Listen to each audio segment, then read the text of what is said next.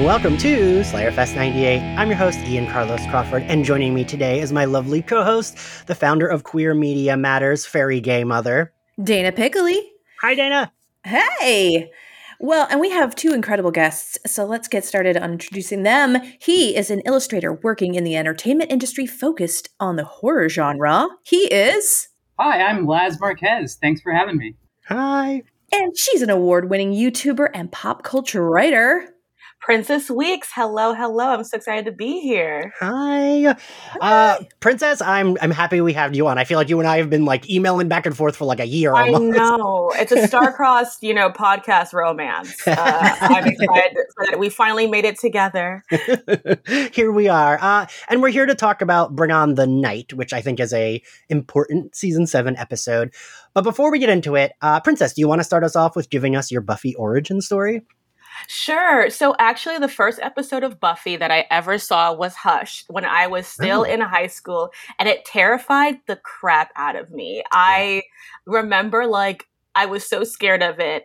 Maybe it was even before high school. I was fairly young, and I had to finish watching it because the idea of it just traumatized me. I just need to see her beat them. And then I was like, Buffy's too scary for me. I can't do it. And then between my sophomore and junior year of college, I was on Amazon, the dark site, and a Buffy the Vampire Slayer box set was on sale for $40. And I was like, you know what? Let me just get it and, see what happens. And so I just binge DVD watched it on my computer, and I just watched all of Buffy during that summer, and I fell in love with it. I went on the Buffy sites and Buffy Tumblr every single day, and it was one of the best investments I ever made. I'm a Buffinato, or whatever we call I'm a Slayerette, whatever we call ourselves. That's what I am. I love that. Laz, what's your... I don't know that I know yours, even though I feel like I should. What's your Buffy origin? It's actually pretty simple. I saw it when it first aired on the WB back in the day. So I saw Welcome to the Hellmouth and fell in love with it immediately, and became obsessed with Sarah Michelle Gellar because I was a little gay boy who didn't realize it. And I wanted to be her. And I fell in love with the show. I was constantly drawing the characters.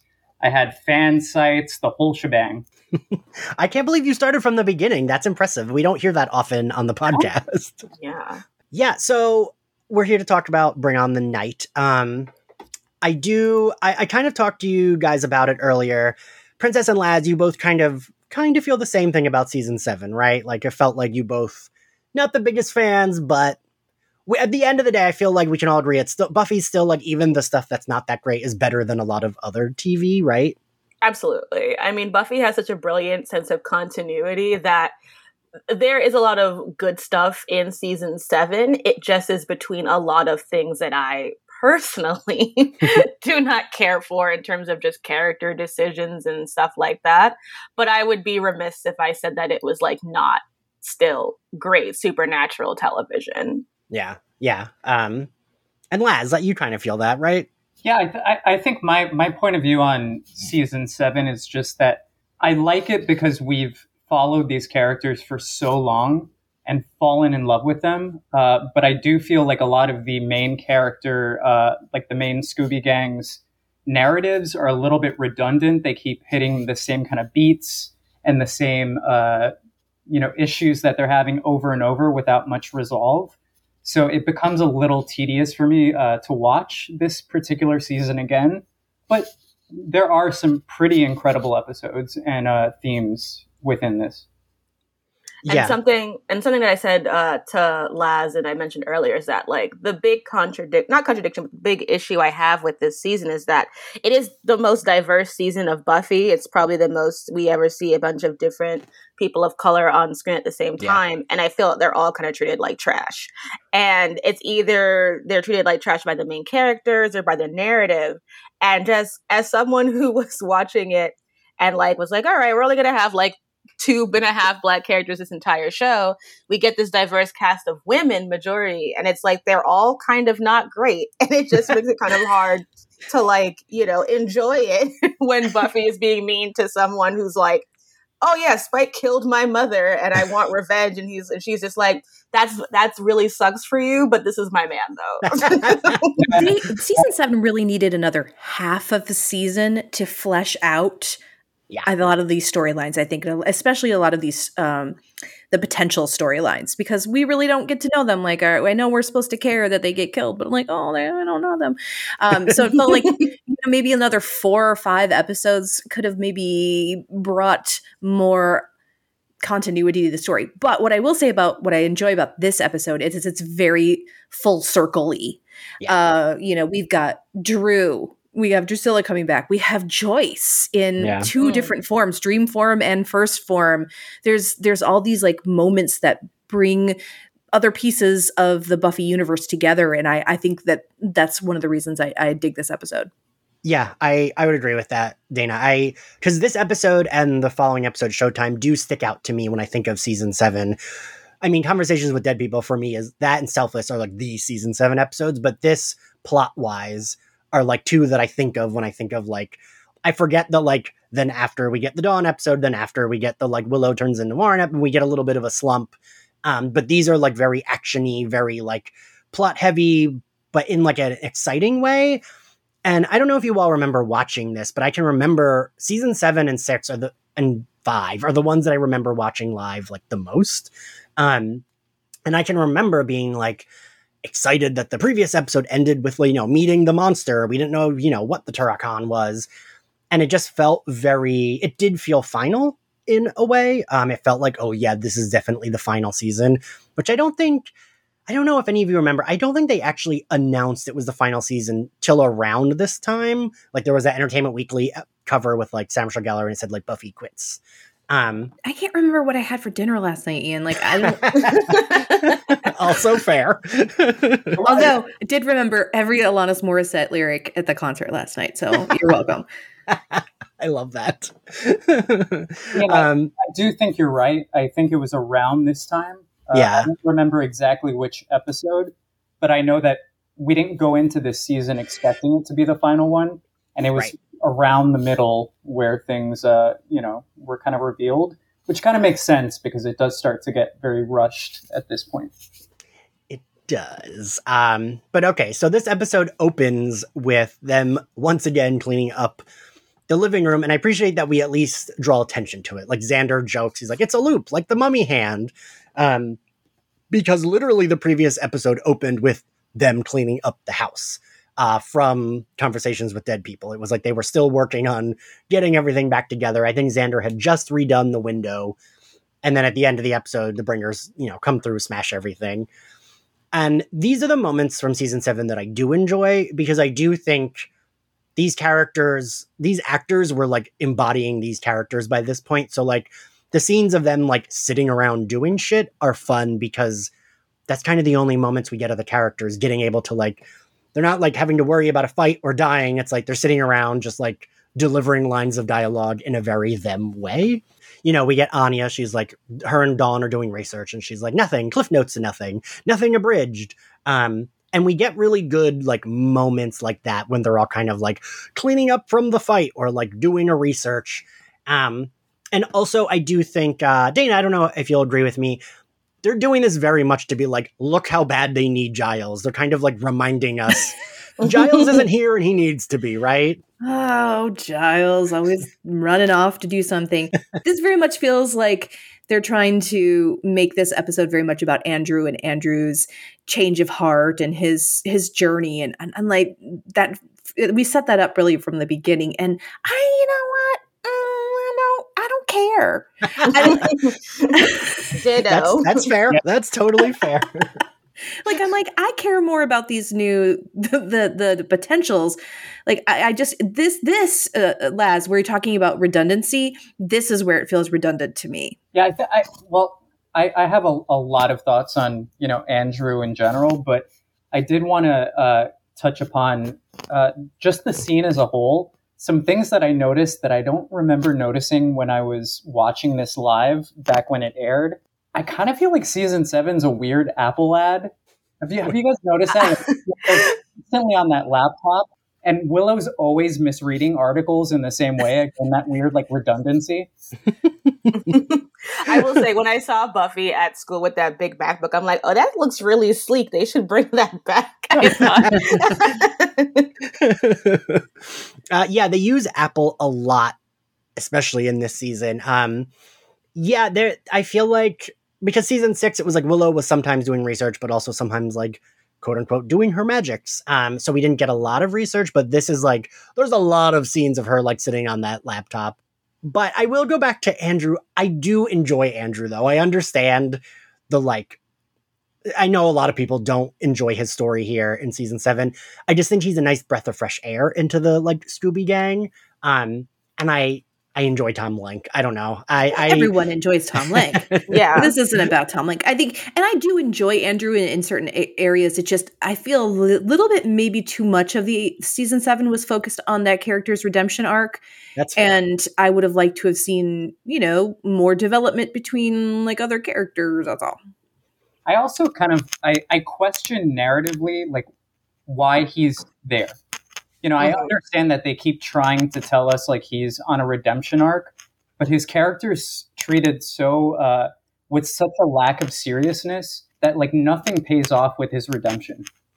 And I also think because, like, so much of him, and I know that, like, his sexuality is one of those things that's, like, hinted at but not really explored in the series, because he just is written in such a campy way, it feels like they're just kind of making a joke out of him the entire time. Like, there's so many things about him, like, even when he and Xander are bonding over Wonder Woman, it's like, okay, we get it. He's, like, the comic book nerdy gay kid. We get it. But, like, he still was part of like an incel group like yesterday that tried to kill multiple women. Like, I don't care that like he feels that. And I think just now, especially the trio are like even grosser now in a 2021 context, that it's like, I'm not interested that like he accidentally killed his best friend because a demon told him to. I'm like, sure, yeah, whatever. Like, your QAnon demon tells you to kill your friend, and now you feel bad about it. I'm like, I don't care, Andrew.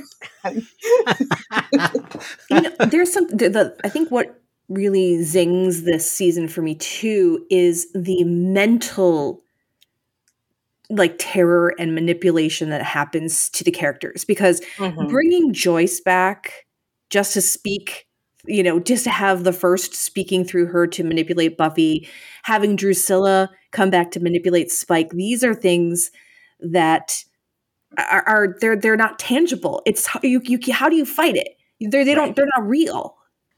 And I think we talked about this in the previous episode. It is weird because in season 3, when we meet the first and it's Jenny Calendar trying to get Angel to kill himself, like, Jenny touches him, she, like, puts her hands through his hair, and I don't know why they, like, redacted that, and we're like, wait, it can't touch, because that makes it, like you said, Dana, it's like, okay, now what, right? Like, I don't know, they should have kept it that, like, all right, yeah, I can touch you sometimes, or, like, maybe sometimes it's incorporeal, a word I learned from Buffy, but, like, I don't know, it's like, yeah, kind of, we add these monsters, right? We get the Tarakan, and this episode and the next episode, and then we get Caleb, and it's like, then we get an army of the Turakans, and I don't know, I felt like meh. The first is kind of like, when you get down to it, a kind of meh villain for all the other villains. Buffy fought a hell god, like Glory was the villain to beat, and I think it was very hard to top Glory as a villain. Agreed. Yeah. Once we got her. But this is about things that they're not used to having to fight, and these are things that are insidious, and that we all as humans deal with, like these voices, these doubts, these frustrations, these anger. It's like almost in a way the most human of enemies that they are fighting, because it's like this thing that she can't just punch out its lights, That's, you know what? I took what you were saying the wrong way. Yes, I do understand what you're saying, that it actually is like more insidious because she can't fight it. I do wish they had leaned, I know budget was probably an issue. I wish they had leaned into the cameo thing. Like, I wish we had gotten a zillion more people who had died in this season as the first. It's weird that Juliet Landau is kind of the only one that gets like to come back. But I will say, Ryan Houlihan said on an earlier episode, if you got Juliet Landau on set, you're going to use her a lot because she's very good. And like, that does make sense. I just wish we could have gotten I go back to Lessons, the season premiere, which I think has one of the coolest scenes where all the big bads are talking to Spike. And it's cool for the audience, but like Spike doesn't know all those people. And it would have been cooler if something like that could happen to Buffy during the season, because that would be like literally bringing back all her monsters from her past and be more scary for her. Yeah, no, that makes a lot of sense. Or the person who I was waiting for, like if they had gotten Kendra back, Yes. they had gotten Bianca Lawson, like that would have been a character to torment Buffy with, because like that's one of her big failures, is letting another Slayer die. And like in a potential season where like the main anxiety is all of these potential Slayers that are going to die, why not bring back, the Slayer friend that she had that was killed by Drusilla? Like, and we all know she looks exactly the same as she did. Yeah, exactly. The 10 years previous. Nothing would have changed. It would have been perfect. It's kind of interesting what you guys are saying as well, kind of jumping off of what everyone is saying. For me, the first was actually super effective as like an overarching villain. But Ian, to your point, like the non-corporeal aspect, I think hurts that villainry quite a lot, because obviously they have to rely on secondary characters to do the dirty work. But I do love the themes of like having to effectively fight the past to get to like a future, if that makes sense. Yeah. Because all of them are effectively like dealing with like the past demons. And I was also kind of curious to that, because I know at this point, I don't know that the writers have fully figured out what the first can or can't do. But I thought the way that they utilized Joyce in here, and I'm not sure if we're talking about this quite yet, so feel free to tell me to wait. Yes, let's dig it, because we get Joyce. It's right in the beginning too that Buffy asks, she's like, "Oh, hand me the Watcher's Codex," and it's Joyce. So go ahead, yeah. Yeah, like so to begin with, this hit home, insanely for me, even on this rewatch, because I love season 6 and I can be a bit of a Debbie Downer sometimes. I will say, a few years ago, I lost my mom to breast cancer. So season 5 is a really difficult season for me to watch in general. So seeing Joyce come back, here in conversations with dead people, it hits home on a very different level for me personally. But what I thought was so interesting about how Joyce is utilized in conjunction with the first is, I don't know that we ever get full confirmation that it's the first. Because I feel like the first in every other instance reveals itself, It kind of like removes the mask when it's utilizing, someone else's face. But with Joyce, it's very nebulous. Like she kind of appears in dreams, which I'm not sure we see the first utilize outside of Joyce. But I was curious what you guys think. That's a really good question, because is this just in Buffy's head? Or, is this the same Joyce that appears later in this dream that Buffy's having? Or is this the first? that is something good to chew on right there. I was thinking about that too while I was watching it, because it just like there's a more tenderness to some of those earlier scenes, and when she's like, evil is everywhere, dude. Like, stop worrying about it. Just chill. Like, there's definitely more of an affection. Yeah. And I just wasn't sure if like, because I actually forgot if the first is able to just like do two things at once. I'm like, but it's being Drusilla, so can it be Drusilla and Joyce? Does it have like, So I definitely wasn't sure. But I think that that's a good question that the narrative gives you, because Buffy has never really doesn't really work through trauma efficiently as a character. She just kind of keeps going through. So I wonder if like she doesn't have anyone to take care of her in that moment. So even in her mind manifesting her mommy, like I could relate to that. Like in that, you want your mom. So I could see it being both. Like the first playing with her, but also just her own desires to be like held and taken care of in that moment. Yeah. Yeah, I actually do always read this episode as like, because of that end we get, which we'll get to, which is like her being like, yeah, I'm gonna do the fucking thing, and her kind of, she's not there yet at the beginning of this episode, at the middle of this episode. I do think of the way you said, Princess. It's like, it's almost like her mind comforting her, because her mom isn't. Every other time it's like she's planting seeds, she's like telling them like, oh, it's gonna be against you or whatever. And here she is kind of just being like, Buffy, you need to like relax. You need to calm down. Your evil's always been here. It's always going to be here.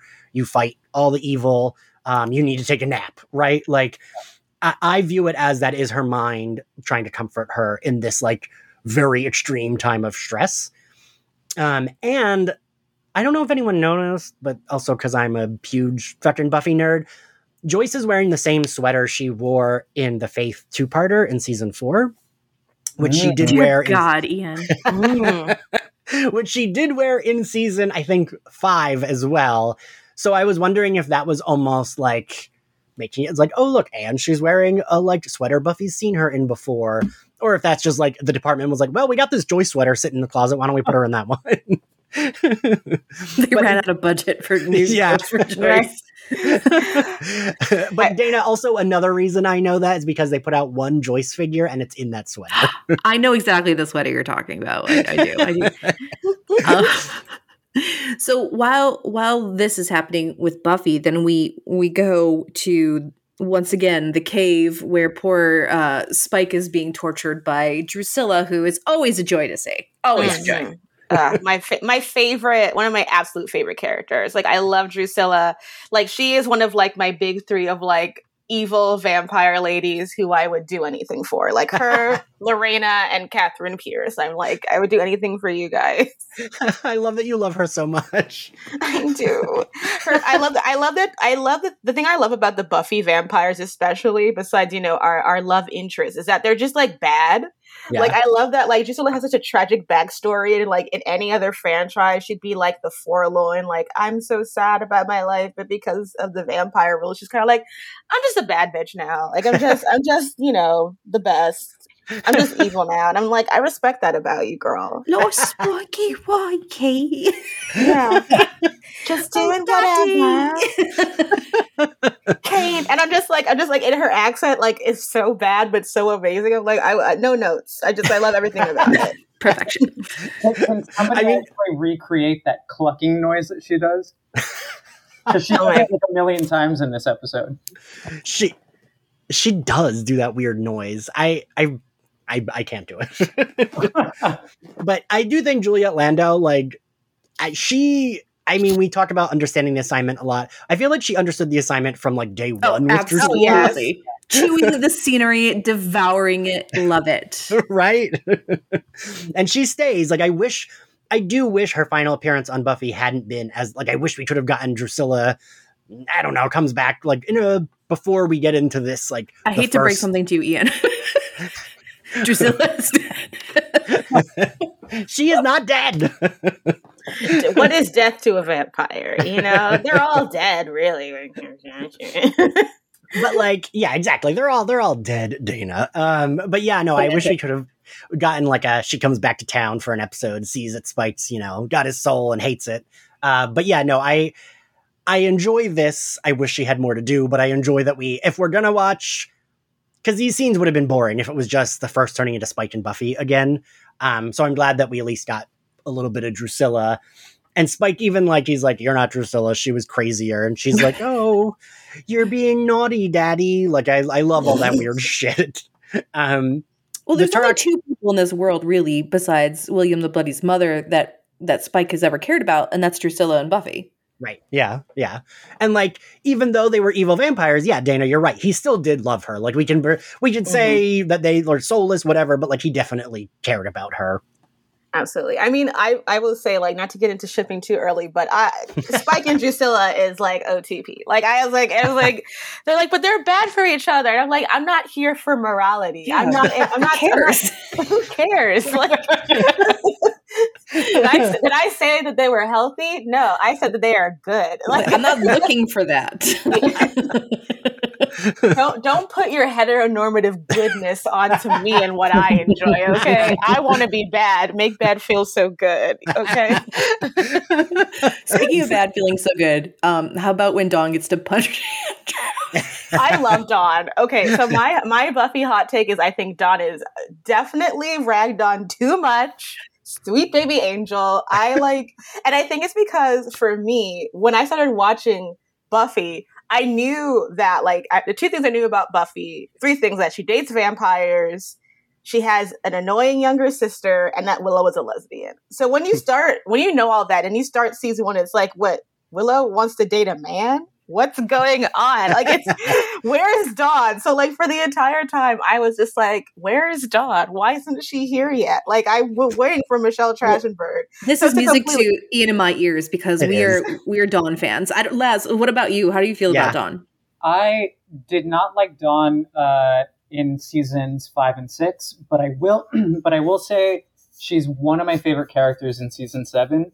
I think that they did such a good job at like elevating her character, maturing her a little bit. I love like her interactions with some of the other characters. Like, I kind of want a spin-off of her and Anya together because I love their moments in this episode where they're just kind of like in sync with each other and kind of like teaming up a little bit. Laz, I have some bad news for you. Oh no. Have you not seen past this episode? Oh yeah, I have. Okay. I'm like, I don't think that spin-off's going to be possible. Ideally, Laz is saying they could have gotten a spin-off. Yeah. In a world where Anya didn't die in the finale. In a what-if scenario. Yeah. Okay, got it. Yeah. Definitely better than her macking out with friggin' Xander in that. We're not going to talk about that. Absolutely not. But yeah, I love Dawn.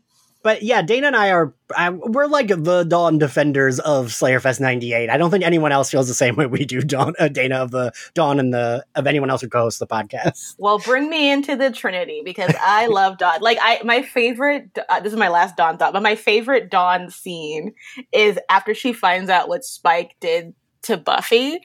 She's like, if you ever touch my sister again, I'm going to light you on fire. And I was just like, she is my queen to be. I was like, I love you. I love you. Everyone is wrong. Well, I am just a ball of light, a sentient ball of light, but I will kick your ass. Well, and Laz makes a really good point because they really do. I think this season is when they finally I do think she was not written. I think they had trouble writing Dawn, right? Yeah. I mean, Michelle Trachtenberg was like a younger teen who looked older. So it was like weird when they would like dress her in season 5 as if she was like 11 and she looked older. And like, give her like these like little kid things to do. And it's like, she looks like she's older than that. Even though like, I don't think Michelle Trachtenberg was, it's just she was taller and looked more mature than she was playing. And then I think like season 6, they had her crying a little too much. But I think season 7, they really got a handle on Michelle Trachtenberg's acting ability and like, we need to like write Dawn as a little bit more likable and confident. She is the Slayer's sister. It would make like in Never Leave Me, the previous episode, I like that she's one of the few that does fight the Bringers and doesn't get knocked out. And that would make sense that like, season 6, Buffy's like, I did fuck up. I should have been training you. And she's right. She should have been because it's your sister. She's going to always be encountering monsters all the time. You live on the Hellmouth. You are the Slayer. You should train her rather than just like sending her to her room. I like that version of Dawn. I also think it was really beneficial that in the beginning of season 7, they really focused on her in high school.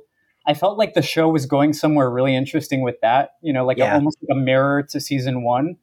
Hopefully, with her making some friends and, kind of seeing that balance out. And I kind of wish season 7 would have gone down that route a little bit more.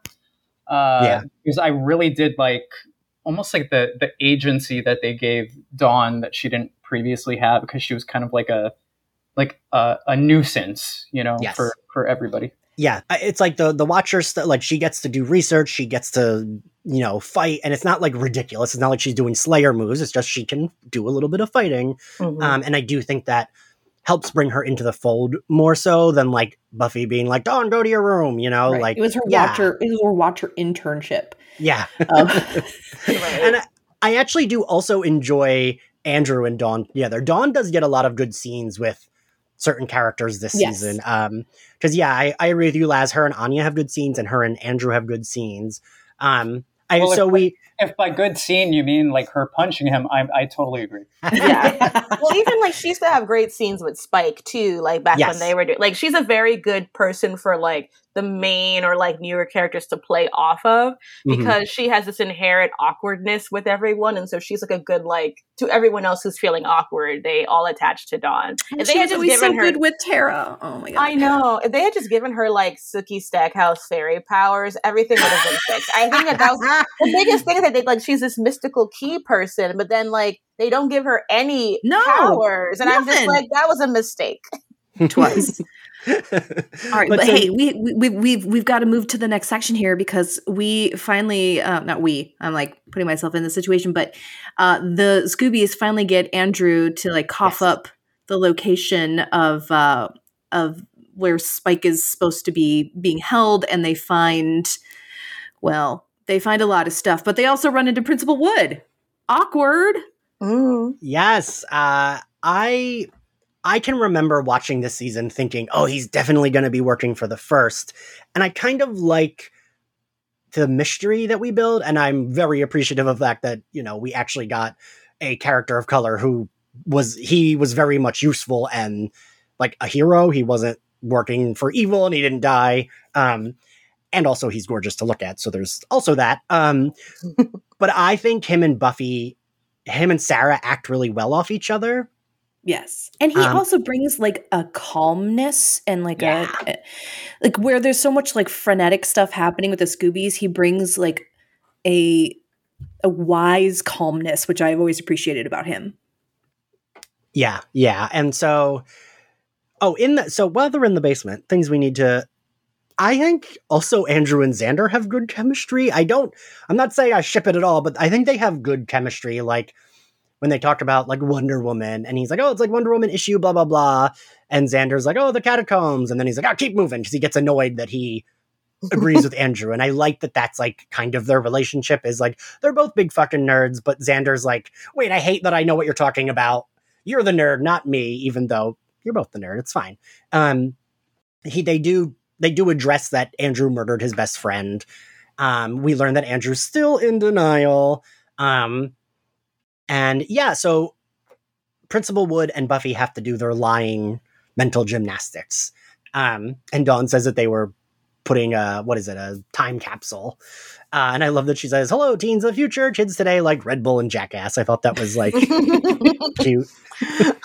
No, Robin Wood was a character that I was like very excited about when he appeared, because like I said before, like Buffy has had like a few black male characters, but none of them have been really like interesting enough to stick around. Like it's like, who's her normie boyfriend again? What's his name?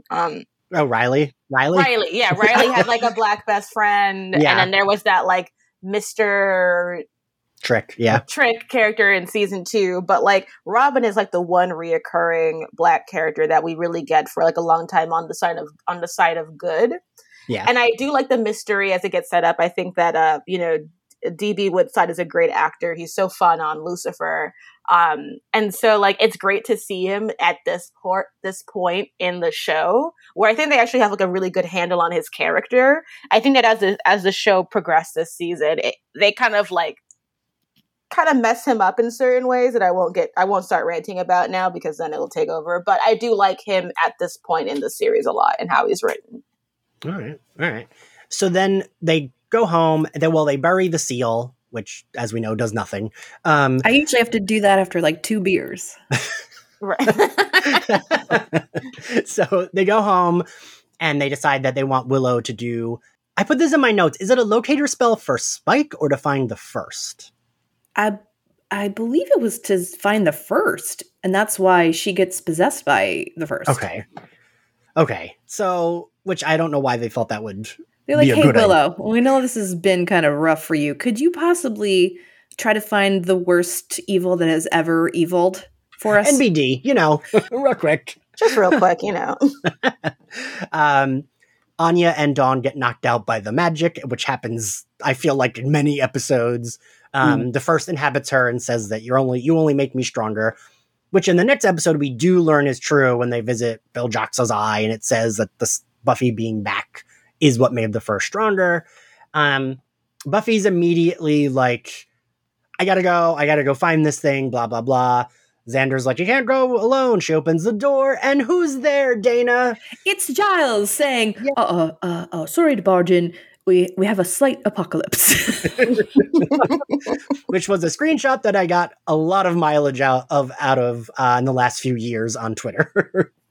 But it's not just Giles. It is also Kennedy, Molly, and Annabelle, potential slayers. So Kennedy. I'm gonna quick Princess. What do you think of Kennedy? It's like she's so annoying, and I hate it because I want to love her so much. Like we get this cool Mexican woman who's like rich and not a stereotype, and but super gorge, right? And so gorgeous, but instantly put my teeth on edge, and I was just like, I just had war flashbacks of like, oh no, it's her again. Laz, what do you think of Kennedy? I just don't understand her purpose of constructing a character that we know is going to, stick around and probably arguably be one of the more focal potentials, and write her in such an awful way. And sometimes I struggle. I'm like, is it the actress and her delivery, or is it the writing?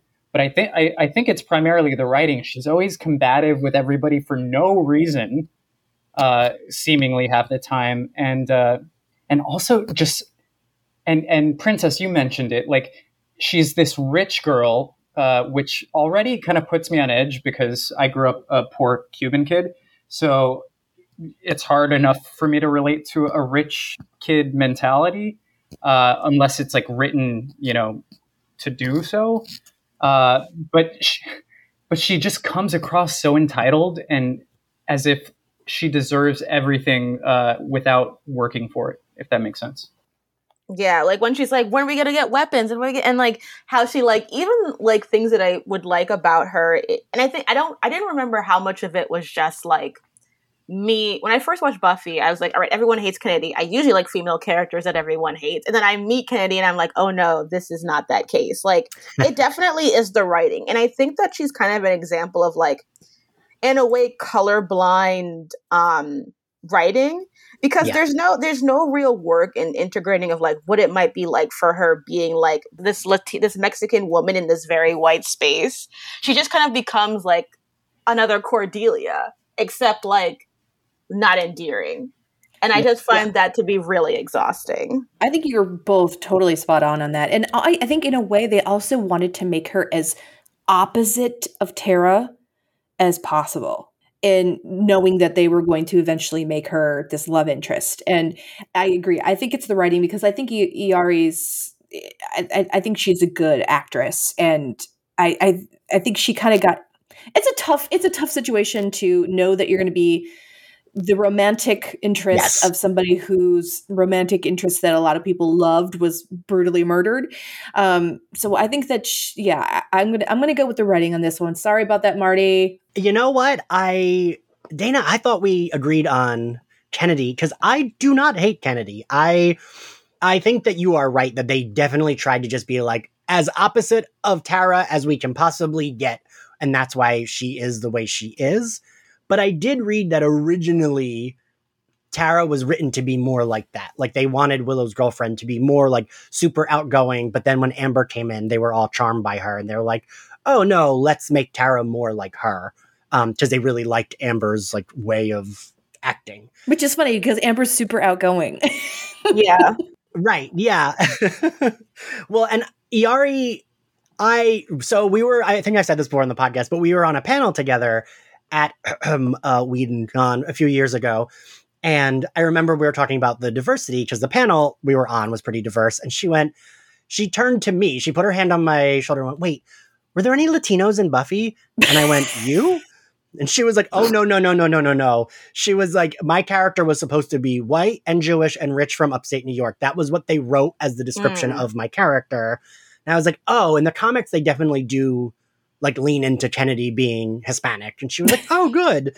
But so like, I loved that she asked me and I was like, isn't it you? Isn't that the answer? Is this a trick question? She's like, my character was Caucasian from the island of Caucasus. She's like, I don't. It's kind of interesting, Ian, that you mentioned like outgoing as a quality trait that they were looking for, because she doesn't come across as somebody who's trying to be outgoing or somebody who's like extroverted. She comes across to me as like somebody who has no boundaries. Mm-hmm. Like immediately she just has this like assumption, with Willow and, like normally I actually like those kind of characters who, want something and they're willing to be straightforward and, and they want, and they're willing to kind of go for it and have that outgoing charm to them. But yeah, again, with the writing, it just comes across as like, oh yeah, like, I'm just going to violate your boundaries and, be super inappropriate How without. about I sleep in your room? Yeah, don't hog the sheets. I'm like, girl, please. Like, Girl. I think another reason that I do like her is because she is the only potential that's useful. This is true. This is absolutely true. And and I she's mean, an excellent you know, slayer. like- she's got the skills. Yeah. She has the moxie. I want to clear the air. Okay, I do not loathe Kennedy. I just she takes warming up to. That's fair. And I will say a weird thing that I always say is that, so like, if you're in my orbit, if I date you or I live with you, usually I make you watch Buffy. And all of the straight men that I've lived with that I made watch Buffy loved Kennedy. Which I don't know what that says about her, but like I feel like the straight guys I get to watch would be like, yeah, but she's like a good slayer. Like she knows how to fight. She's like useful. The other girls are just screaming. Like she's the badass. And some of the time she's not wrong when she's like, I don't know, like I felt when she was like, do we get weapons? And Buffy was like, no. And she's like, we need weapons. And like, she's kind of right. Because even if you don't know how to fight, I mean, granted, they have like ridiculous axes. But like, even if you're not that much of a fighter, like I'm not a fighter, but I would still want a weapon if there's a monster that's like coming to eat me. I'd be like, just let me have a weapon so in case I can fight for myself. And what I think is interesting about that stuff, to go to kind of like what Les is about being repetitive, I feel like that shouldn't have been a conversation. I feel like Buffy, the character that we know, would have been the first one to be like, yeah, we're going to give these teenage girls weapons. She's been a teenage slayer. Yeah. It doesn't make sense that she would be like the one who's like taking this weird, like, I don't know about that. Like it doesn't make sense for Buffy's character. And some of the choices that are made in season 7 with Buffy specifically feel like they're purposely trying to undermine her to like make the potentials be correct in ways that I don't think Buffy would organically act based on a character that we've known for like 6 seasons. And that's why it becomes annoying, not because the characters are never correct, is that they make Buffy so blatantly wrong, but then we're spending so much time looking at Sarah Michelle Gellar having like her amazing sad face. And I'm like, I know, girl, this is bullshit, but like you really are, you're making bad choices. And it's just like, it's very frustrating as someone who like loves that character to see that the only way that they can make the newer characters really have any purpose is to tear Buffy down. Yeah. Well, when Buffy gets burned out, it's tough. Mm-hmm. And it's like all the premises drop. And it's like, who is this person? But then I try to wonder to myself, when I kind of get burned out, am I sort of unrecognizable to the people that know me too? Just something I'm thinking about. I mean, I will say, so as I said, like if I date someone or I live with someone, we watch Buffy. Every time I get to season 7, I feel differently about Buffy. Like I remember watching it live thinking everyone was constantly wrong and Buffy was always right. And then like when I rewatched it with 1X, I was like, well, Buffy's making choices, like you said, Princess, that she wouldn't really. And then like the last time I watched it, I thought, wow, Buffy's being kind of a dickhead and like not budging and thinking she's always right. And this time around, I find myself going back and forth between both, of being like, Buffy's being a little too ridiculous sometimes with like, she makes the decisions. When we covered Selfless, I know people feel differently about the scene when like Xander and Willow are like, what about Angel? What about Spike? And she's like, it's always different. It's always different, but I have to make the choices. And they're like, why? And I kind of think they were right. Mm-hmm. Like this time around, I was like, yeah, why does Buffy get to be the one that says, no, we don't kill Spike, but we definitely kill Anya? Like that feels I hate getting older, fair. Ian. Yeah. I know, right? Yeah. That really is what it is, Dane. But anyway, I also want to talk about Giles coming back because I feel like even though he's not like, he's not going to fight or whatever, it just feels like, oh, thank God Dad's back. Because he's like the only good dad. He's just, he cares about these the Scoobies who are like his children, especially Buffy. I hate that they don't get a hug. Mm-hmm. I don't love the fake out of like, is he or isn't he the first? I wish we had just ditched that. It was weird. Sorry if I'm talking too much, but it just like this, again, like this season with Giles coming back is so, it starts off so excited because like, yes, Dad is back, Dad is home. But the energy between him and Buffy is so weird. It's like, it's so detached. It's so unpersonal. It's like, and this is the beginning of them being like in very weird situations for the rest of the season where I'm like, is Giles the bad guy now? Like, I don't understand. That awkward no hug beginning is like an indicator to me of like how off those two are going to be for the rest of season 7. It's kind of like, all right, it's time to teach yourself, bitch, you know? Yeah. It's all on you, girl. I'm like, since when, Dad? Since when? You were gone for one half a season, and now you don't want to help a girl out? It's so weird. In all in all fairness, he is like wrangling a bunch of like teenage girls at this point, and he's probably exhausted. Oh yeah. Laz, how do you feel about Giles' return? Well, I'm always up for Papa Giles to come back. I think that he grounds this. I love Papa Giles, Laz. That's very cute. I've been calling him that for like a while, and I don't know why, and it's kind of weird. But but yeah, like he as an actor and as a character, I think that he grounds the rest of our characters in a really beautiful way that, you know, I'm sure you guys spoke at length about, you know, seeing him return in season 6. And I think that it has the same effect here. But going back to what everyone has been saying about, you know, even like Buffy and Ian, what you were saying about every time watching this season, getting this sensation of, you know, kind of like seeing a different angle of it. I think that the issue with this season, and even with this moment of Buffy and Giles reconnecting, is that they're not making very strong choices character-wise in this season. It feels neither here nor there.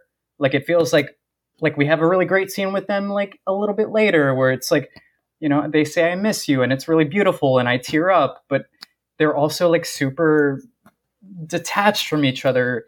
So like nothing that the characters are doing feel again just like a big swing. So it feels a little empty. And I hate feeling that way with Buffy and Giles because I think that they're like such a big heart of the show in general. I think what you're saying is right.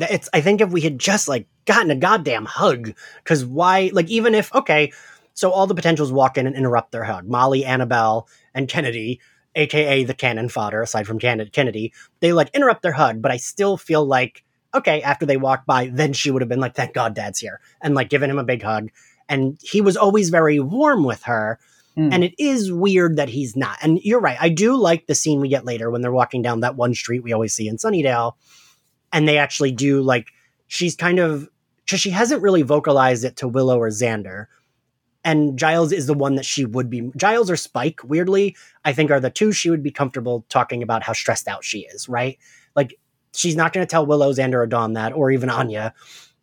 But it's like, oh yeah, Dad's here. I can tell him I haven't even realized what month it is. You know, this big bad is really stressing me out.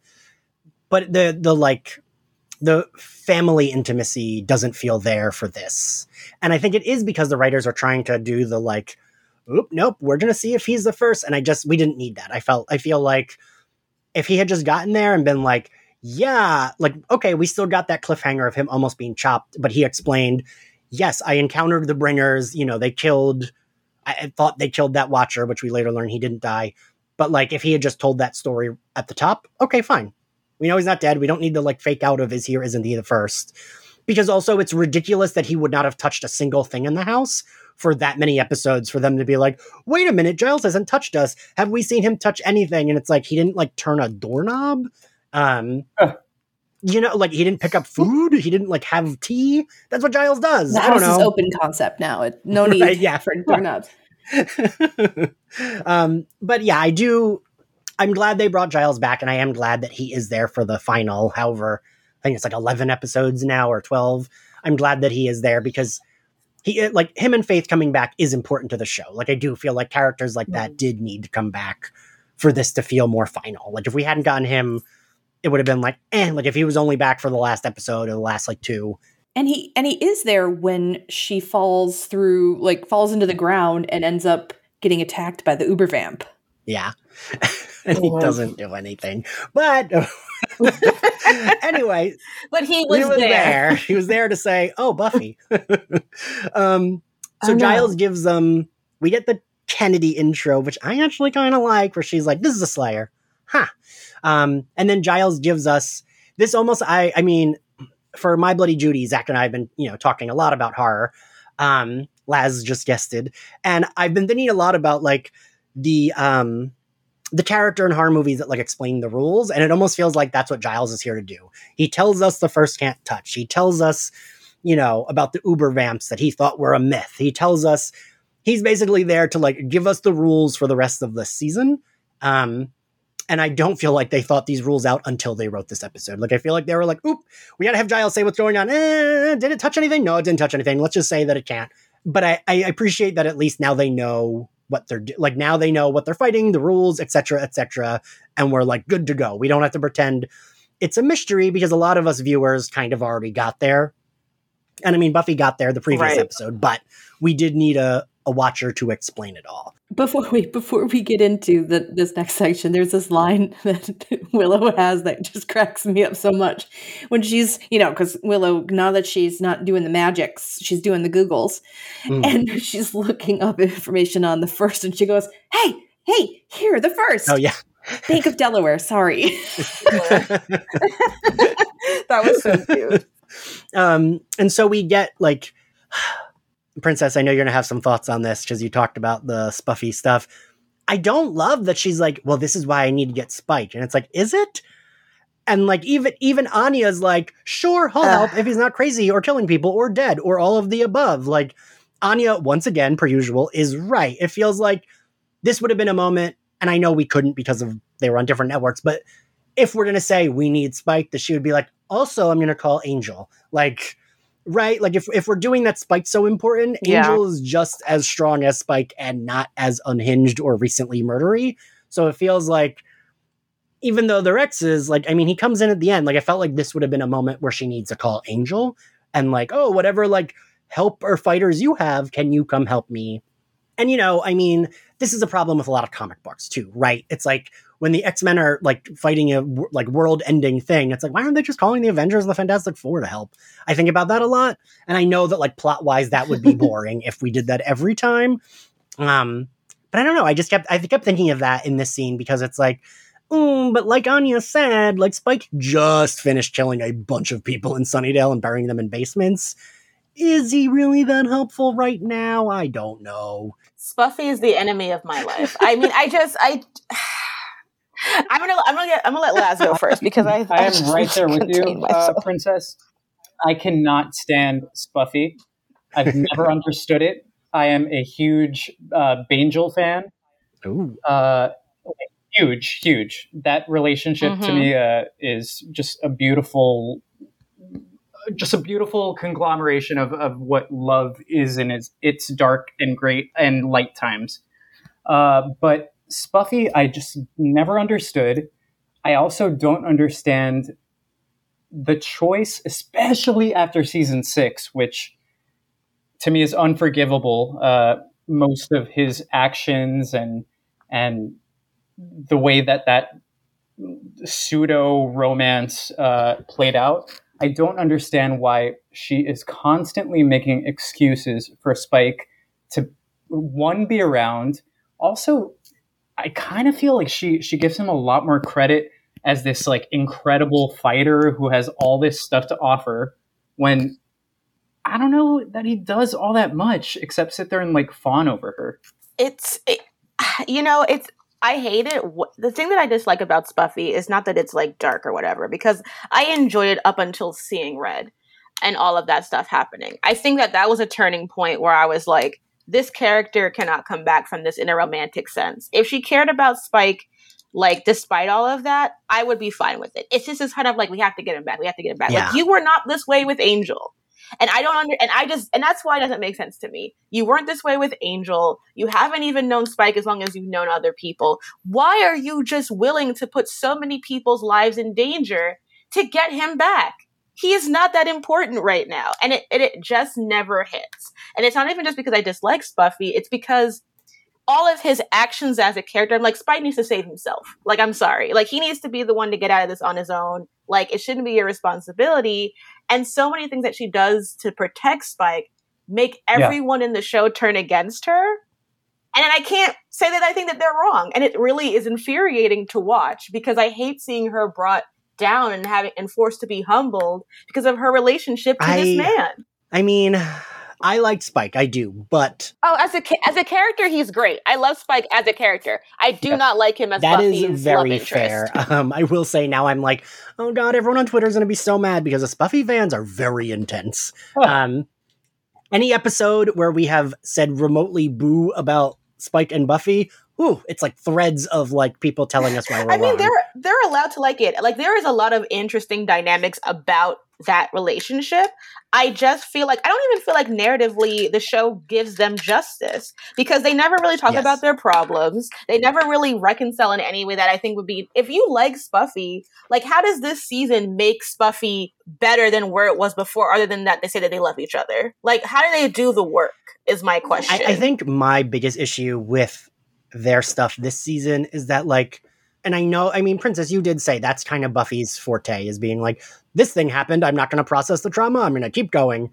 But I wish they had paused, because they talk about their relationship, they talk about her using him, but they don't talk about the fact that he sexually assaulted her. And that's, for me, like, even if they had the discussion of what's it mean to have a soul, sure, and in context of the show, we have to believe that a soul is, does X, Y, and Z to a person. I just feel like they needed to have that talk. And that's why I have trouble. This rewatch, I've had the most trouble getting by it. Because it's like, we talked, like, Spike says, like, you used me. And it's like, but you sexually assaulted her. So, like, I don't know how you can even be like, I'm mad for you for using me. Because, like, I don't know. I just wish they had talked about it. And they don't. And that's, for me, I have trouble getting by it. Even if Buffy wants to blow past it, I feel like the audience then, the non-Buffy audience has trouble blowing past it the way Buffy does, right? Especially because she tells all her friends, and they also can't get past it, because it's like, we know what he did to you. Like, how are we supposed to care about him when we haven't actually dealt with what happened? And that just makes it so hard, because I rewatched that episode a while ago because I was doing a writing about it. That scene is long. Yeah. It is very, very dark. It is not pulling any punches. Like, it is a brutal scene. And to ask us as the audience to get past that, you have to put in the work. And I don't think that they do. Yeah, I would agree with that. I also kind of feel as though, and Princess, I think you said it beautifully, like, whoever loves Buffy and Spike together, good for you. Like, that is amazing. I think that if you can find something positive there that I haven't seen, great. But from my perspective, it comes across, at least in this season, as like the most negative aspects of codependence in a relationship ever, where they're constantly just like unhealthily leaning on each other for, either weird slight validations or have, expectations of the other, helping the other to achieve certain, personal goals that aren't very well defined. And that makes me super uncomfortable as like a viewer and somebody who thinks about those kind of qualities in a relationship. So, okay, we're going to move on from Spuffy because we still got more episode. We do get the first moment of, and I do want to touch upon this, but I don't want to spend too much time on it, the Kennedy and Willow flirting. Because when I watched this live, I was like, yes, I want Willow to get laid by like a hot young top. When Kennedy's like, no, I can't sleep with that person. They start, don't hog the sheets. Okay, first of all, Willow is a switch, okay? All right, yeah, but a switch can still get laid by a hot young top. Why not, Dana? The people want to know. There's nothing wrong with bottoming sometimes. But that's how I view their dynamic, is like, I think that's why I can like it more. Because I understand that people are very protective of Tara, because Tara was a wonderful character. And their relationship was one of the best ones on the show until Willow, fucked it up. But I think there's nothing wrong with like, we're at the end of the world. ooh, I'm single. We're both queer. We're both hot. Let's fuck. Sure. Like, I don't think it's a forever love. I really view it as like, listen, let Willow get laid. It's the end of the world. Kennedy's hot. I've seen some people talking about, when they talk about them, the age difference, but they do later say Kennedy is the oldest of the potential. So I think we're supposed to assume she's like 19. And Willow's about like 22. Right. Yeah. It's like we don't really know their ages anyway. It's like, that is not my concern. Yeah, because like, yeah, even though they like character-wise age up the characters and they dress them more mature, they're still supposed to be, you said, Dana. They never did they ever graduate college? Or did they never did. I think that they were supposed to be like juniors at this point. Yeah, so they're like between 20 and 22 at most. So like, all right, that's not that big of a deal. But yeah, I can remember like loving that we got this like confident woman who's like clearly wants to hit it, and like, good for you is how I feel. But I feel that way a lot of times with people getting laid. I'm like, good for you, have fun, whatever. Like, I'm like fucking the mom from Mean Girls, like, do you need anything, condoms, a drink? Like, agreed. There's nothing wrong with this point to me. They're hot. Yeah, I think outside of my views on that character, I think if you can find love during an apocalypse, go for it. And then Dawn says, like, does she want to eat? And Willow being like, what? What?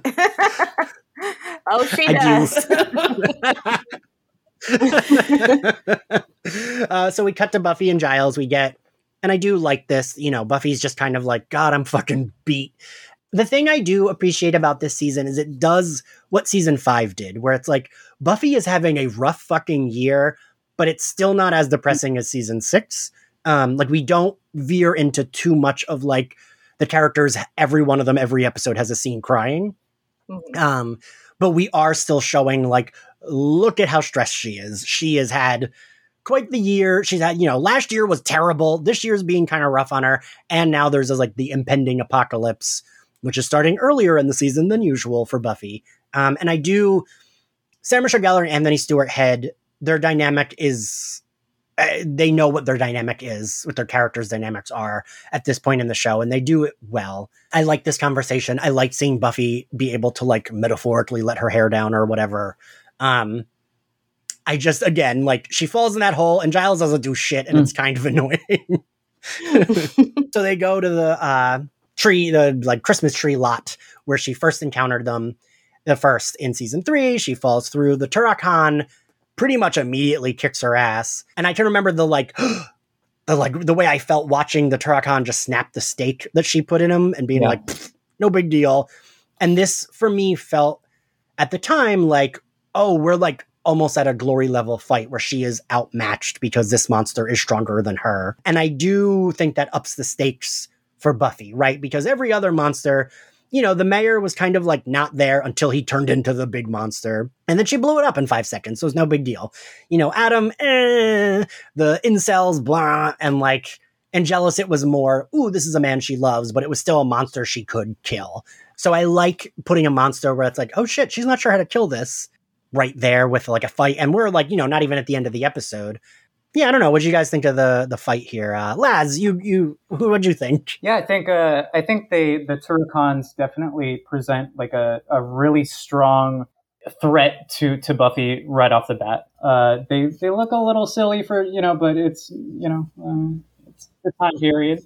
But I do like the inclusion of them, and I kind of love how parts of this episode really change up the status quo of what we knew with Buffy, because that's something like when I first saw it, I was so enamored by with this season and specifically this episode, where everything's being switched up and you have all these new introductions and characters and people coming back, and suddenly like this uber vamp is really pretty freaking scary. I would agree. Like it's hard seeing her get like beaten that badly. Like when they find her body, I like gasped because it's so rare to see Buffy beaten that way. And I feel so strongly for her. And like when she goes to stake it and it doesn't die, I was like, oh, like I was like, oh no, that's a moment. Like, right, all the rules have changed. Yeah. It was so well done, and Sarah Michelle Gellar just eats the role of Buffy. Like, she just is so good at it, and I think I felt the terror in that moment. And I felt like, and it was definitely like a game changer. It is a very, very great fight scene because it's like Buffy could die. And the fact that she doesn't die just proves that the First has a plan for her. And that's the most terrifying thing. That like, she's only alive right now because right now she hasn't finished doing what needs to be done. It is a lot to see. Yeah, I would agree with that. So they get back home. And this is kind of the first time we see the rift with Giles and Buffy with how they want to handle the potentials, right? Because Buffy's like, oh, they're all in the kitchen eating. It's the morning. And Giles is like, oh, we should discuss this in private. And Buffy is like, no, let them hear. They should hear what we're going to talk about. And I can kind of see both points, honestly. Like, I can see being like, no, they're not real slayers. It's just going to scare them. But Buffy being like, yeah, but like, this is what's happening. Avoiding it's not going to make it less scary. And then the other part of me is like, they should have just had Kennedy stay because she's the only competent one and let the other two leave. But right, wouldn't you guys agree that's kind of like, that's the start of like Giles and Buffy's like whatever rift that they have until the end of the season? In a sense, yes. Because I see what you mean now when you do it. Like, yeah, they have different styles of how they want to educate the Slayers, which again feels just so weird because I feel like, didn't we already do this? Like, didn't we already deal with like the difference in their methods? Like, it's interesting because I feel like it's a torn between, now I know it's the finale, but like what it must have felt like working on it, because why is Giles regressing to who he was back in season 1 and 2? Like, why is he like not giving them the authority? Like, he had teenage slayers before. He had a teenager who just wanted to go to prom but had to fight instead because it was an apocalypse. Like, why is he regressing as a character to do this? It just feels very sus. Sorry to be a negative Nancy. I'm not trying to be like this. No, you make good points. Then what happens, Dana? Where do we go after that? Is this when Annabelle runs away? No? Wait. No. Oh, then this is when we get to Buffy at school. This is when Buffy's looking up evil on the computer. So cute. I love her. She's so cute. Right. I feel like that does track for Buffy, that she'd be very bad at doing the research. We all have our skills. Yeah. And we have our things that we don't excel at. That's how my dad looks up things. Like, just Googles like one word. But she and Principal Wood have that back and forth that they're both lying because they both have like their thing that they're doing behind each other's backs, which is actually the same thing. Uh-oh. Is it weird for me to say that I find in this season and this episode, I find that when Buffy is bouncing off of Principal Wood, she seems the most Buffy and in her element. I can see that. Mm-hmm. I mean, their scenes are very good together. I think those actors do well with each other. Yeah, she just seems like that fun, spunky Buffy comes back a little bit, and maybe it is because they have such good chemistry, but it seems like Sarah Michelle Gellar is having a lot of fun with it as well. Yeah, I can see that. Also, don't we get another... Oh, no, we don't. Not here.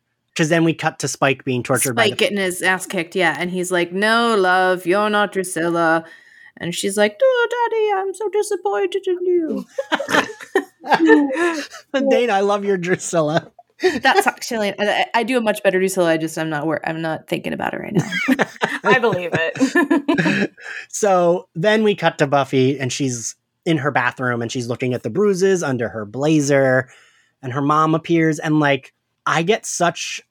I don't know. I think it's because I love these characters so much, but like seeing Joyce like really hurts my heart. Like, I'm like, oh, like this was such a traumatic thing for Buffy. And like, I don't know. I get like teary eyed because she doesn't feel like the First, because she's not being mean. She's just being like her mom. She's just being a mom, right? She's like, you gotta rest, you gotta sleep. Like, and Joyce is so good at like the warm mom feeling. And Joyce wasn't always that mother either, but of course that's where Buffy's brain goes to like, man, I wish my mom were here, of like, she's going through an apocalypse. She kind of is like, isn't sure what to do. There's all these extra girls living in her house. So it makes sense that she would be dreaming about her mother comforting her. Like, I think that really does track. And again, this is why I do think it's a dream and not the first, because she does wake up at her desk, which is like me at work. And she's like, what are we talking about? What's going on? And the kid's like, all right, I'm leaving. That poor Roger. Yeah. She's like, I knew that. Which leads me to one of my favorite lines. And I was like, oh man, I'm getting old. Where she's like, I'm hip. You know, I can relate. Oh, right. To the kids. Yeah, that was so good. I'm like, that's pretty much me these days. Oh my God. I was going to say that is me on Twitter increasingly every day. I have like friends I text to be like, what are they talking about on Twitter? So then we cut back to the Summers house. Xander is making a Signs reference about, oh, we just got to trap it in the pantry.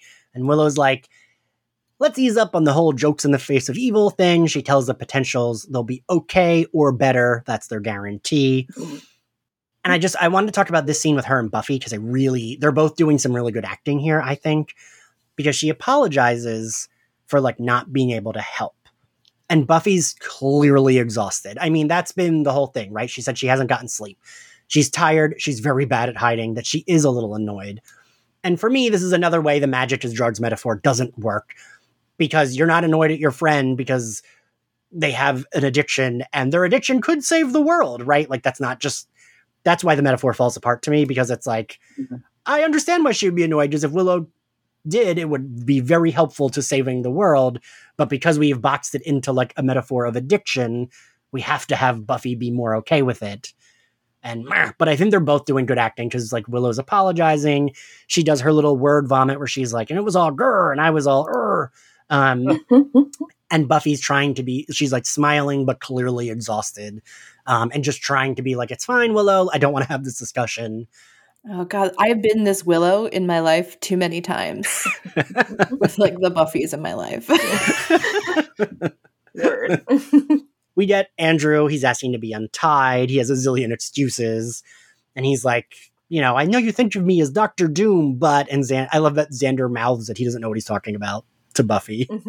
He's like, I have no idea. I was like, you do. Don't pretend. Like, you do. And then we quickly learn that Annabelle has run off.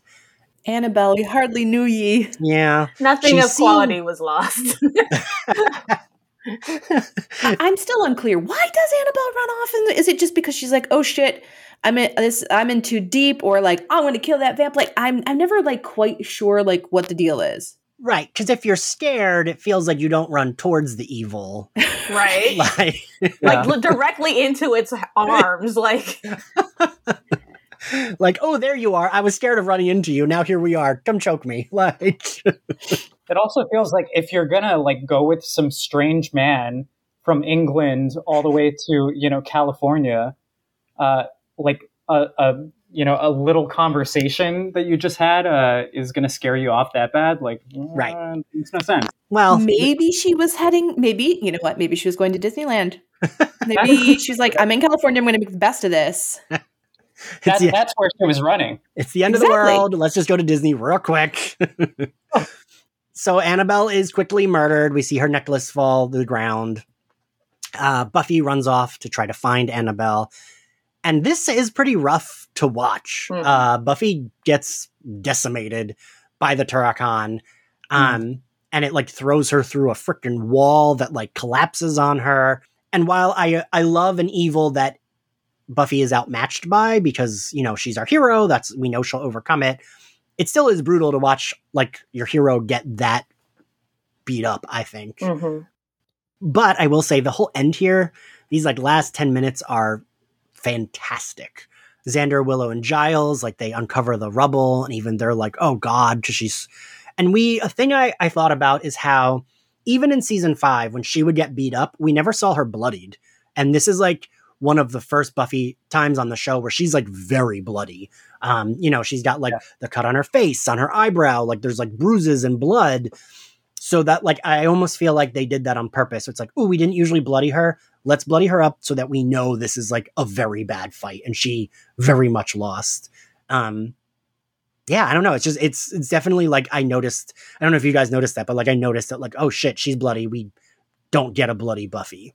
No, it definitely did feel like, oh, stakes, like they upped the stakes, and like Josh talking about she has internal bleeding. I'm like, but she has super healing. I was like, And I know you mentioned how you feel like the before scene is like the bridge between like the beginning of that gap. I think that this scene of like Giles and all of them behind her back talking about how bruised up she is, they're like taking care of her.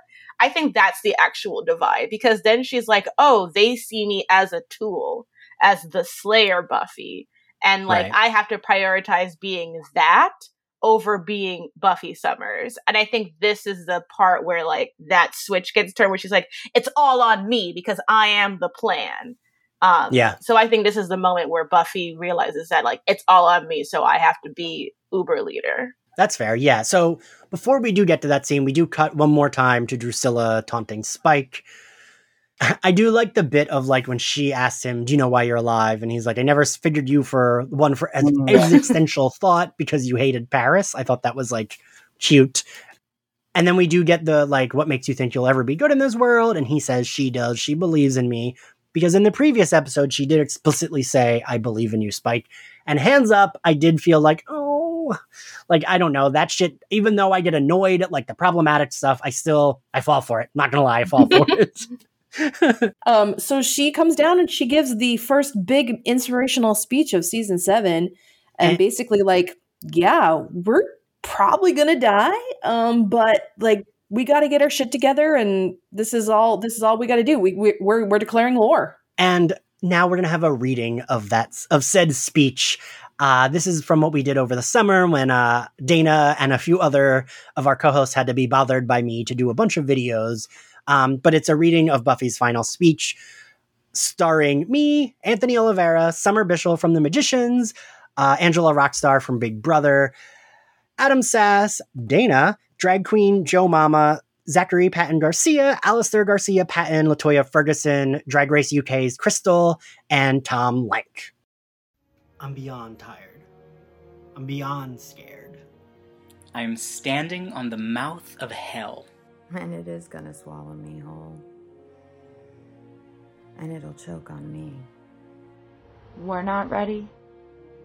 They're not ready. They think we're gonna wait for the end to come, like we always do. I'm done waiting. They want an apocalypse? We'll give them one. Anyone else who wants to run? Do it now. Because we just became an army. We just declared war. From now on, we won't just face our worst fears. We will seek them out. We will hunt them down, and we will cut out their hearts one by one until the first shows itself for what it really is. And I'll kill it myself. There's only one thing on this earth more powerful than evil, and that's us. Any questions? Okay, so one, I loved doing that reading over the summer. All-star cast. It was one of my favorites that we did, Dana. And two, I cried when I watched this speech earlier today. It makes me cry every fucking time. And I'm gonna it's very good. I gotta say, like, I've said this many times on this podcast, but like Buffy is my hero. Like, she is my favorite fictional character. There's a reason why. And it's, I don't know, shit like this when Buffy is like completely beaten down and she's like, no, fuck you. I'm still gonna win. I'm still gonna fight. Like, it might be messy, but we're still gonna fight. And that's why I love her. That's why Buffy Summers is like my forever hero, because this shit is inspirational, and it is. And like her saying like, you know, it's gonna swallow me whole and it's gonna choke on me. I think it's such a good line that like, all right, you're gonna try to kill me. Well, I'm gonna make it as worse as like shitty for you as possible while you're trying to kill me. A jagged little pill reference, perhaps. Dana just saw Alanis Morissette. I just saw. I'm super jealous, by the way. It was so good, you guys. It sounds amazing. Garbage. I'm jealous. Garbage opened up, Cat Power opened up, and then Garbage played, and then Alanis Morissette. And what a lineup. Epic. That is, yeah, I'm jealous. AF. But, so, Laz, what do you think of this speech? It's so beautiful and really well written. I think it's also a really big testament to Sarah Michelle Gellar's ability to take the material and elevate it to crazy heights. There's that vulnerability in her voice at moments, and then she kind of crescendos to empowerment and strength, and it's just it leaves you speechless while you're watching it and with tears in your eyes. Laz, I got like teary just listening to you describe it. That's how much I love it. Princess, how do you feel about this end speech? I echo all of that. I think that it shows why Buffy is so inspiring, so awesome as a character. Like, I agree with everything said about Buffy. She's one of my heroes, her along with Xena. Like, they're just people who make me feel inspired by their own tenacity and desire to keep moving forward, even at the expense of their own happiness, their own pain. Like, Buffy deserves to rest, but she can't because she knows she's the only one who can do all of this. And all I want to do is give her the biggest hug, honestly. She does deserve to rest. You're right. She really fucking does. She needs to sleep. God, give her a season 7 episode where like she gets a really long good night's rest. Dana, how do you feel about this? Because I love it. Oh, I mean, come on. It's a fantastic monologue. I really wish I would have done it in college. I probably would have gotten a role in some sort of musical with that. You would have killed it. I mean, you did deliver part of it for us. Yeah, I know. Even the music that plays, like, it's like very quiet, but even the music that's playing, like, as she starts off with like, I'm beyond tired, but then goes into like, but we're gonna fucking like demolish these monsters, and the music swells and like the close-ups on everyone's faces. Yeah. I don't know. It just perfect. Love it. And now for a quick break. Folks, do you love movies? The good ones? Even the bad ones everyone told you not to like? It sounds like Super Yaki is the place for you. The team at Super Yaki loves movies. So much so they've dedicated every waking moment of their life to bringing you top quality merchandise to showcase your love for them.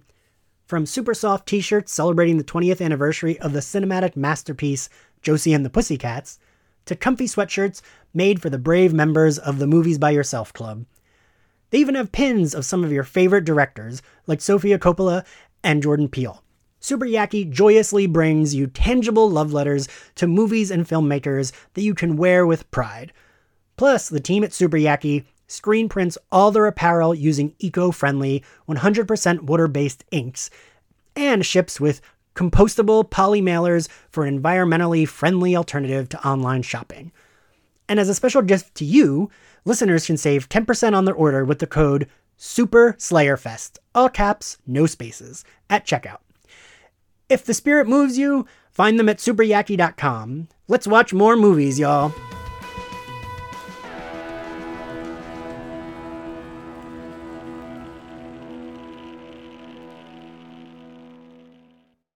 And now, for a fashion roundup, we have Season 7 costume designer Matt Van Dyne. Hello, Matt! Hi, Ian! Hi, everyone! Hi! So, what do you have for us for Season 7's Bring On the Night? Well, okay, in this episode, this was interesting because I don't always have scripts for episodes, but I did have a script for this episode. And as I'm looking through my script, of course, I would make notes in production meetings. Mm-hmm. But you know what? I don't have that many notes in the script. It's kind of really funny. It's really kind of funny because I'm going, wait a minute. And I watched the episode and I thought, well, I guess, it was just kind of a continuation of what we were doing, and I did make a reference to when Spike appears as the first, when he's talking to Spike, that there's a note in the script that says, in all his William the Bloody glory. So that meant bringing back the leather coat for some reason. I have a note, bring back the leather coat. Then I noticed that when Andrew, I always laugh at, is Tom Link, is that his name? Yeah. Which I thought he was adorable. He's a sweetheart. Oh, he's a good guy. But when he gets slapped around, and he's funny, that guy has good comic timing. He does, really does. He has great comic timing. And but I thought, oh well, they throw water on him. So in my notes, I had water, elements. So we need multiples for that. So so we did have another shirt ready for him, so just in case. And then I was looking at what to me was really significant about this episode is the entrance of the three young girls who are eventually potentials or whatever. Yeah. Well, one doesn't quite make it too far, does she? Right. Which is funny in the notes. That cross plays a big part in the script, that she wears a cross and all you see, is, but I did have a note about those crosses. We bought 4 silver crosses at the time. And they were for the character Annabelle. And in the notes, it says that she is, or like in the script, it says that she is a snob, a Brit, kind of snobby, kind of slick, chic. Mm-hmm. So we just put her in a simple top, as I recall. Yeah. So, but with the crosses, there were 4 crosses that cost the crosses for a total of $68.75. That was funny. And they came from a jeweler that we used named Maya, that we used her quite often. And but then the other 2 girls, that was, the introduction of Molly and Kennedy. Yeah. I always call her by her real name. That's funny. But with Molly, it says in the script, which I don't think it says pigtails, a miniskirt, and a lunchbox or something for her purse. For a purse. Well, I don't think we did any of that. Well, maybe the miniskirt, maybe that. Yeah, she wears a miniskirt. A little miniskirt, yeah. But that little top that we bought that says "Kills Germs," that came from a little shop on Melrose Avenue called Fornarina was the name of it. And that little top was kind of pricey. It was $330. Holy crap. That was a lot of money to spend at the time. But I thought, I'm sure Terry or Lorna, the shopper, brought it and Terry approved it or Terry saw it. I'm not sure. But I thought, well, that's very funny. Kills germs. I thought that's very funny. That sounds like Terry's wonderful sense of humor. So I do recall, but I do remember that top. I remember that. And then Kennedy, it just says that she is tough and wry. That's all it says. So, I was going to ask what the notes were on Kennedy. I really wanted to know. That was it. Yeah, tough and wry. So I laughed when I was looking at the episode, and I went, "Oh, for Ian, another denim jacket." Yep. There's a denim jacket. I'm a fan. Yes, another denim jacket. So I think we built more on Kennedy. I think, I probably had more opportunity to do that later because once Terry left, but the groundwork was being laid there, tough and wry. So there she is. And then Giles enters the scene in his corduroy coat, which I remember that coat very well. And it was a beautiful coat, from Neiman Marcus, and it was a John Varvatos coat. Oh. And it was about, I think it was around $900 at the time. And I really love the idea of Giles dressing this fashionably. Didn't he look good? I thought he did, yeah. Really looked nice, especially after everybody else has been trashed, at the council. And I was watching that scene with the council, and I was trying to remember that, but I don't remember it. And that scene, that's so funny. So that scene is actually in the previous episode. It is. Okay. Yeah. It's the end of. That's right. It is. That's right. That's right. The previous episode. That's right. It leads into this. That's right. So but I don't remember much about that. But there was an actor in that scene that I went, oh, I know that guy from Ozark. And I thought, I worked with him and I don't remember that. And I love him in that. So anyway, that's funny. But I thought, but I'll often run into people, like on camera, and then a light bulb goes off 100 years later, and I go, oh yeah, I remember him. That's funny. but then so with Buffy, I made a note of the beige pea coat that she wears, and that was from Barney's, New York, and that was pretty pricey. That was an $800 coat. And we had multiples of that. And that little scarf that she wears later when she enters, after getting trashed around. That little cream scarf, that was just a little cheap scarf, but it looked so pretty. It was a $30 scarf that she wore. Okay. And then the black, I don't remember much about the black that had the black top that had the little insert with the netting or whatever. I don't remember much about that. But later on, the turtlenecks, that was from Saks Fifth Avenue. I remember that. And the charcoal sweater that she wore that I thought was so pretty, that had the kind of wrap thing at the neck. That's a Vince sweater, and that wasn't that expensive, but I thought it photographed really well. And then I had in my notes in the script, I wrote for the last scene. I was waiting for you to talk about this last scene. I'm trying to remember why, if I made this reference, it's scene 39, interior Summers home, Buffy's room, night. It says Buffy's room. Buffy enters. I wrote Buffy new, which to me is a sign. Well, that's a new outfit, and that's a velour.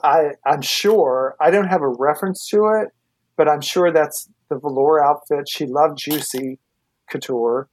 I remembered you telling me that, and I wanted you to know that I was anticipating you telling me. That has to be a Juicy Couture, little sweatsuit. So I'm sure of it. I didn't have that in the notes, but I'm almost, I'd say 99.9% sure that's what. Because you said Sarah really liked that brand. Oh, she right? loved that brand. Yes, and it was comfy, and it was. I think, I don't know, she liked it because it was very comfortable at the time. I remember that. So, and they were stylish at the time. It was very stylish, they were. Yeah. And we had a good relationship with the people at Juicy. We would get them directly from them. So. Oh, nice. Yeah, but yeah. So that episode, that's kind of what I recall the most about that episode. But I loved it. I was going to say too, I wanted to add to credit to Terry Dressback, who, like I said, at this time was probably leaving the show. I love the palette of the show. I just always thought everything. I mean, nothing is jarring. Nothing, as I said, and you brought up earlier, I think a lot of these things could be worn today. Yeah. And I love that it has a kind of timeless feel to it. And that the clothing, certainly the palette of the colors, emphasize the darkness and the tone of the story. And I really like that about it. And I did have one little other note, just as a side note, about DB Wood. I just always have to say, nobody can wear a suit better than DB. DB, that man is gorgeous. Yes. I just thought he was and is an incredible person, and an incredible person to dress. I always thought he was. And I remember I had his Fossenab shirt. It was a blue shirt that came from Nordstrom's. It cost $98. I thought, oh, okay, well, I have a note on that. But that's I'm sure his suits we had from before, and that we just used, But he just always looks so sharp.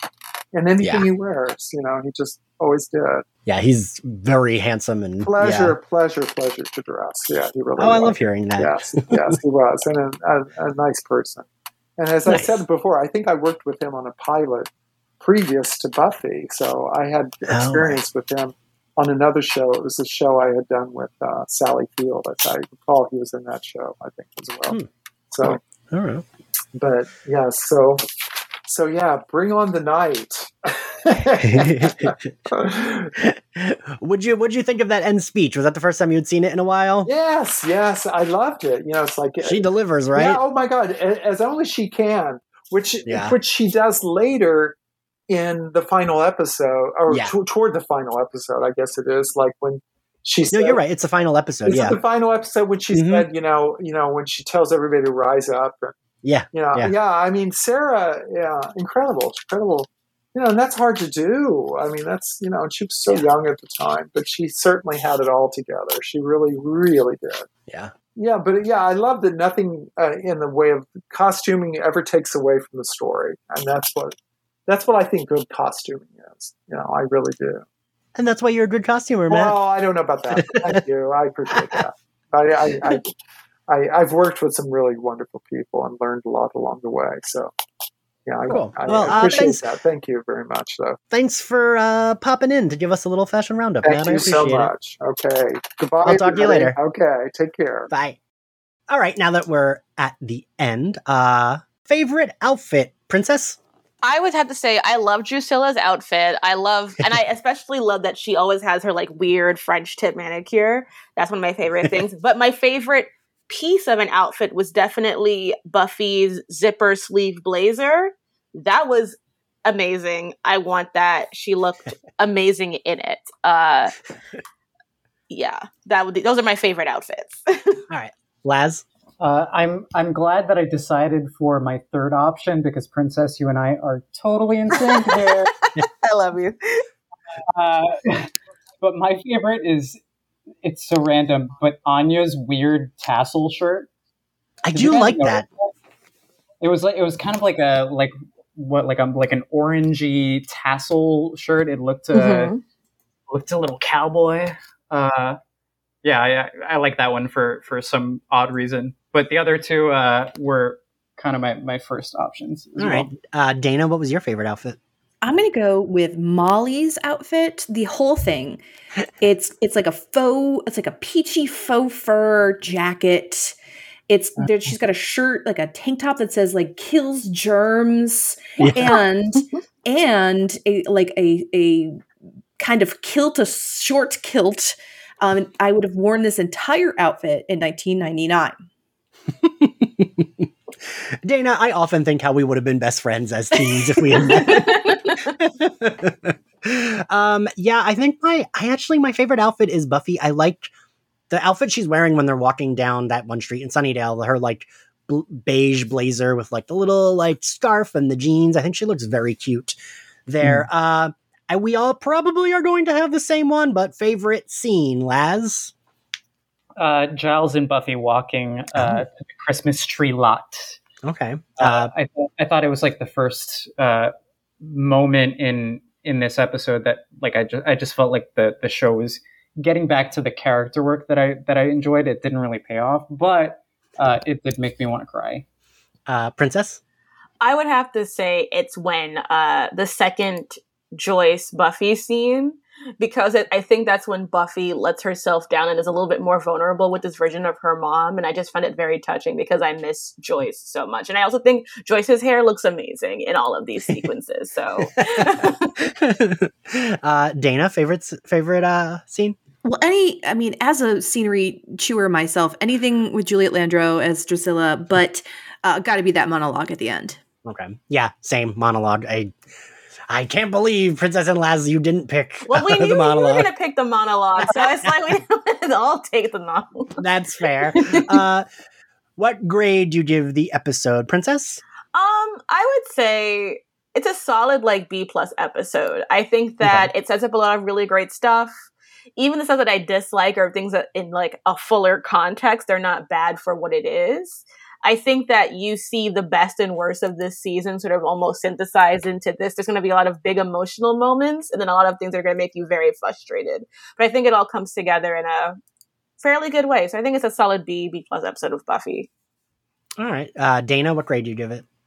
I'm going to give it a B+. It would have gotten a B if it hadn't been for that excellent monologue at the end. So B+. Laz? I'm going to go with a B. I was going to give it a B-, but again, that Dana, to your point, that monologue just bumped up that grade. I give it a B+, and that I love a big ending, and that for me, I mean, granted, it's Buffy got beat up, but that speech feels like such a big ending that it makes the episode a B+, because I think of that speech often like that. I know that the joke becomes she gives a lot of monologues, but this one is fucking perfect. As she fucking should. Right? Give a lot of monologues. The show is named Buffy the Vampire Slayer. Let her have her monologues. Let her speak. Thank you all for joining us. Thank you all for listening. If you like Slayerfest 98, you can find us on Apple Podcasts, Spotify, YouTube, and anywhere else you get your podcasts. You can also support us on Patreon, where you can get access to Zachary, Patton Garcia, and I do sex talk videos called My Nudie Judy. Get access to all our bonus episodes. We covered Firefly. We're now covering Harley Quinn. And you get access to our Facebook group, monthly Patreon Zooms, and more. And if you want to follow us on social, we are at SlayerFestX98. If you want to follow me, I am at Ian X Carlos. Princess, where can everyone find you? They can find me on Twitter at WeeksPrincess. They can find me on YouTube under my username, Elena Pandulum. And if they want to see me being a little cutesy, they can follow me on Instagram at Princess_Weeks. And Laz, where can everyone find you? You can find me on Twitter and Instagram at Laz Marquez. That's LazMarquez. And you can check out my work on my website at www.lazmarquez.com. And Dana, where can everyone find you? You can find me at Dana Pickley, that's 2 C's 1 L on Twitter and Instagram. And I've been on a little bit of a hiatus for Queer Media Matters for the summer, but that will be ramping up very soon into the fall. Cool. And we'll see you all next time. Bye. Bye.